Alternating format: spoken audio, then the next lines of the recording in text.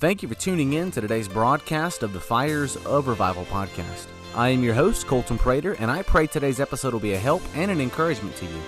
Please don't forget to rate, review, and share the podcast with others. And now for the episode.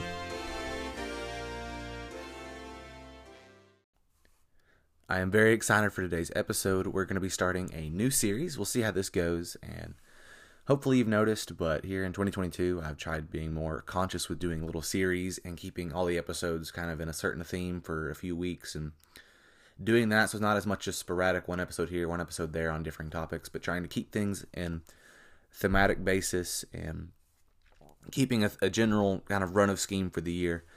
And for today, we'll be doing a new series that I am very, very, very excited about. And we're going to be looking at famous life verses. So just some very common verses of the Bible, verses that people quote oftentimes, and we'll be looking at them and seeing what they actually mean. Because I think a lot of times people say, well, this is my life verse, or this is a famous verse, and they just say it and use it out of context and have no idea really what that verse even means. And today we'll be looking at what I think is probably the most taken out of context verse in the Bible, and that's going to be Philippians 4:13.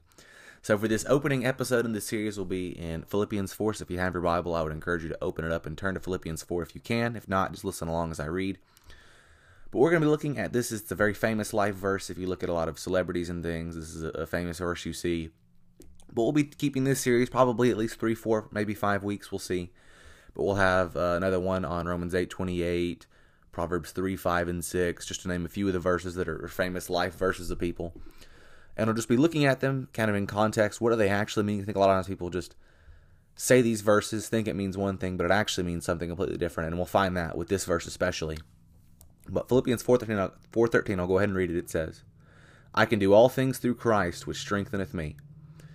And that verse that I just read is, as I said, the most taken out of context verse in all the Bible. And I've got maybe one other in mind that is in Matthew, the judge not that ye be not judged. But I think this one is the most taken out of context. And you see athletes use this verse all the time. You see it, on t-shirts, on brands. You've got celebrities using this verse. It's on billboards. You see it on bracelets, t-shirts, the backs of cars, backpacks. You see it everywhere. And people think it. I saw a quote the other day on this verse, and someone said, I can do all things through Christ, in a verse out of context. I thought how funny that was. And how people treat this verse as that.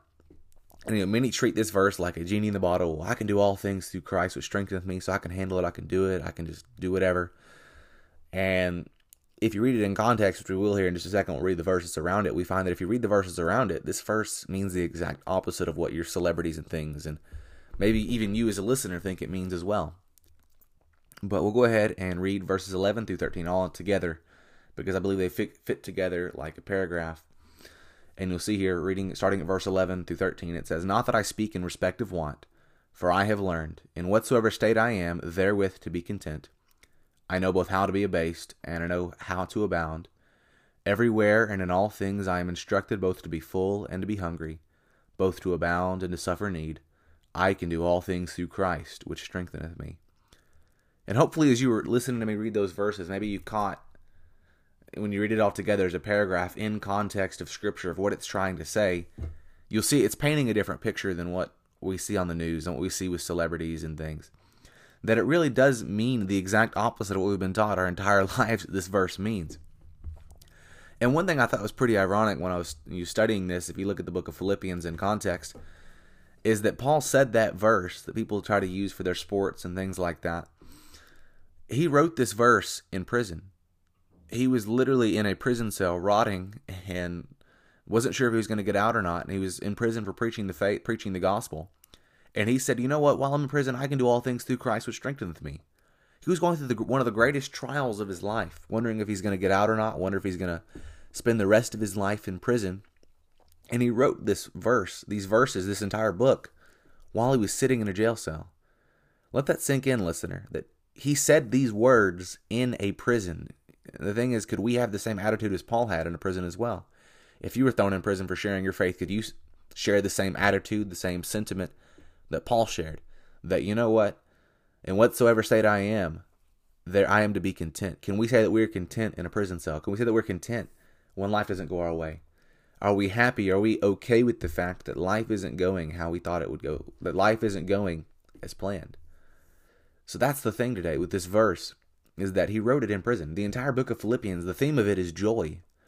If you read any great Bible teacher, Bible commentator, they'll tell you that the theme of this book is wrapped around the theme of joy. If you read it for yourself even, you'll see it very clearly. It talks about being joyful and being content and rejoicing and working together, and he can't wait to get out of prison to work with the Philippian church again and so forth. Yet he wrote it in prison. The most joyful epistle that Paul wrote was in a prison cell. And I think it's pretty ironic that the Holy Spirit led him to do that. Is the darkest time of his life was when he was the most joyful. And we said the same thing about our life with these verses, that, when life isn't going the way we thought it would go, when life isn't grand, when life is terrible and everything's going wrong, can we rejoice with Paul? Can we say the same things that he did? Can we sing in the prison cell as him and Silas did when they were in prison in the Philippian jail? Can we sing in the trial? Can we glorify God when the trial goes on? Now let's look at the verse. We'll kind of break it down through phrases of verse 13. And he says there, I can do all things. And people take that and think, I can do all things. I can, run a marathon. I can win $1 million. I can do this. I can do that. It's like a genie in the bottle, as I said. I can do all these things. But taken in context, it's referring to verse 12. And verse 12 describes, I'll read it one more time. It says, I know both how to be abased and I know how to abound. Everywhere and in all things I am instructed both to be full and to be hungry, both to abound and to suffer need. So he's saying, Paul is saying, look, I can do all things. That I can be abased, I can be hungry, I can be full, I can abound, I can suffer need, I can make it through these things. And we'll see how he can here in just a moment. But he's saying that. He's not saying I can go, do all these great tasks like hit a three-pointer or, win the basketball game or win that brand new car or whatever the case is. But he's saying, look, I can do all things. I can suffer. I can not suffer. I can be full. I can be hungry. I can be brought low. I can be brought high. I can do all these things. I can make it. I can survive. And we'll find here looking on it, says, I can do all things, the next two words, through Christ. And he's saying he can survive the trial because of Christ. And the trials that we face today, we can survive if we rely on Christ. If we lean on him wholly, if we trust him, we can survive the trial and make it through Jesus Christ, because he went through suffering far greater and far worse than what either myself or you listener have gone through. And we can do it through Jesus Christ. He is the key. He is the answer. He is the one who never changes. He is the one who is always the same forever and always. He's the one who's always good. He's the one we can lean upon, we can trust, because he died on the cross, because he went through far greater suffering than Paul went through, than me or you went through. And if he can do it for our sakes, then Christ can give us the strength to survive the trials that we're going through today. And going back to verse 11, we find that through Christ we can be content in the trial. And verse 11 says, Not that I speak in respect of want, for I have learned in whatsoever state I am therewith to be content. And the question is that our attitude? Are we content? Are we joyful during the trial? Can we make it when hard times come? Can we keep from getting upset? And I love the phrase, it says, not that I speak in respect of want. Here it is, it says, for I have learned. It doesn't just come natural that you can be joyful. It doesn't come natural that you can be content. You got to learn it. It requires some effort on your part. It requires asking the Lord to help you, because he can help us to be joyful. He can help us overcome the trial. He can help us withstand the fiery darts, so that we can make it through the hungry stage. We can make it through the stage where we're full. We can make it where we're abounding, where we're being abased, where we're being brought high, where we're being brought low, where we're suffering need, where we're not suffering need. Through Christ, we can be content regardless of the situation. See, too many times us as Christians, we get content dependent upon our circumstances. We think, well, everything's going great, now I can be content. But when everything goes bad, I can't be content anymore. But that's farther from the truth. Paul, who is suffering far greater than either me or you, listener, have gone through, is content. So can we.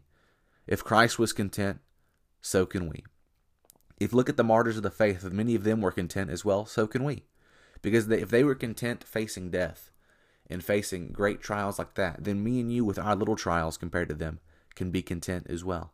So the thing is, I pray that each of you listening today, that you'll make verse 11 your attitude. And this is, I'm not perfect. This is something I'm learning myself according to verse 11, that I'm still learning to be content no matter what I'm going through.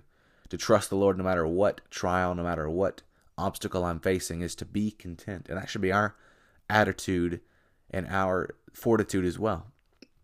And as I said, many use this verse as a health and wealth verse. If everything's going to work out, I can do all things. But rather, if you study it out in context, as I've hopefully shared with you here today, it's rather a grace through the trial verse. It's a verse that says, you know what, hard times are going to come, but God can give you the grace. Because God giveth more grace.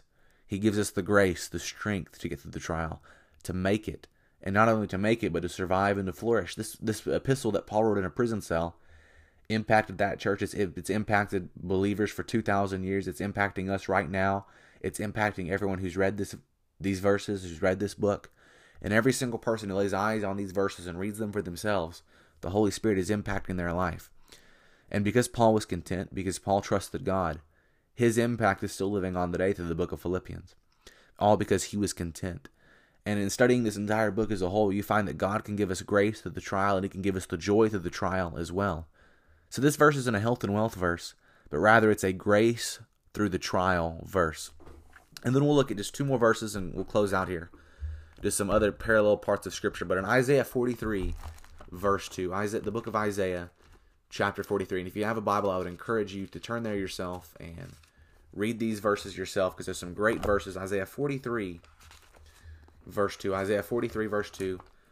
And it says this. It says, "But when thou passest through the waters, I will be with thee. And through the rivers, they shall not overflow thee. When thou walkest through the fire, thou shalt not be burned, neither shall the flames kindle upon thee." And in that verse, God doesn't promise he's going to take away the flames. He doesn't promise he's going to take away the rivers. He doesn't promise he's going to take away the fire. But he says, I'm going to be with you. I'm going to walk through it with you. And because of that, you can be content. He says, neither shall the flame kindle upon thee. He said, you're going to have to walk through the flame. It's going to require some faith on your part.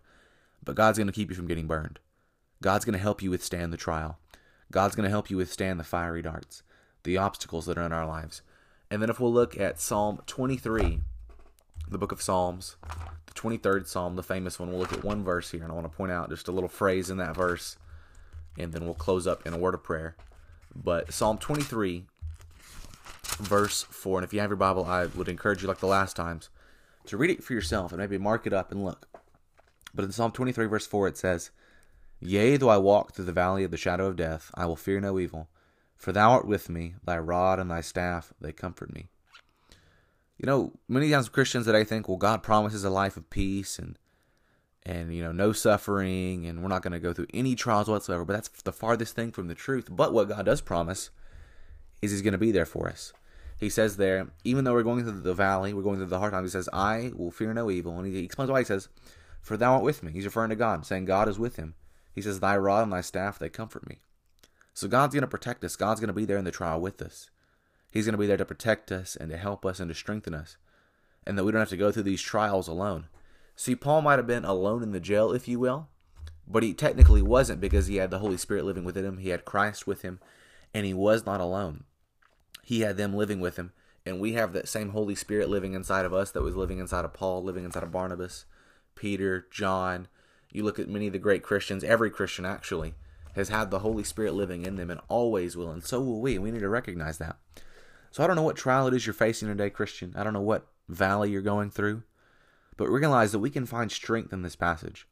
That this verse that's taken out of context and used so many times out of context as a genie in the bottle, if you look at it, verses 11 through 13, you can find great strength in that, great joy in that. And you can find that, you know what? Despite the obstacles, I can do all things through Christ, which strengthens me. And I can make it because of Christ and because of what he's done for me and because of what he can and what he will do for me and what he is going to do for me. Let's pray. Dear Father, thank you for this day, this opportunity to record this broadcast. Thank you, Father, for this series. I pray that you use this life verse series to impact and change the lives of the listeners, Father, and just to drive them to further study of the Bible. I pray that you'll just bless each one listening today, give them a good day, a good week. I pray you'll bless this podcast, help it to grow, and minister to many, many more people, Father, and in your Son's name, amen.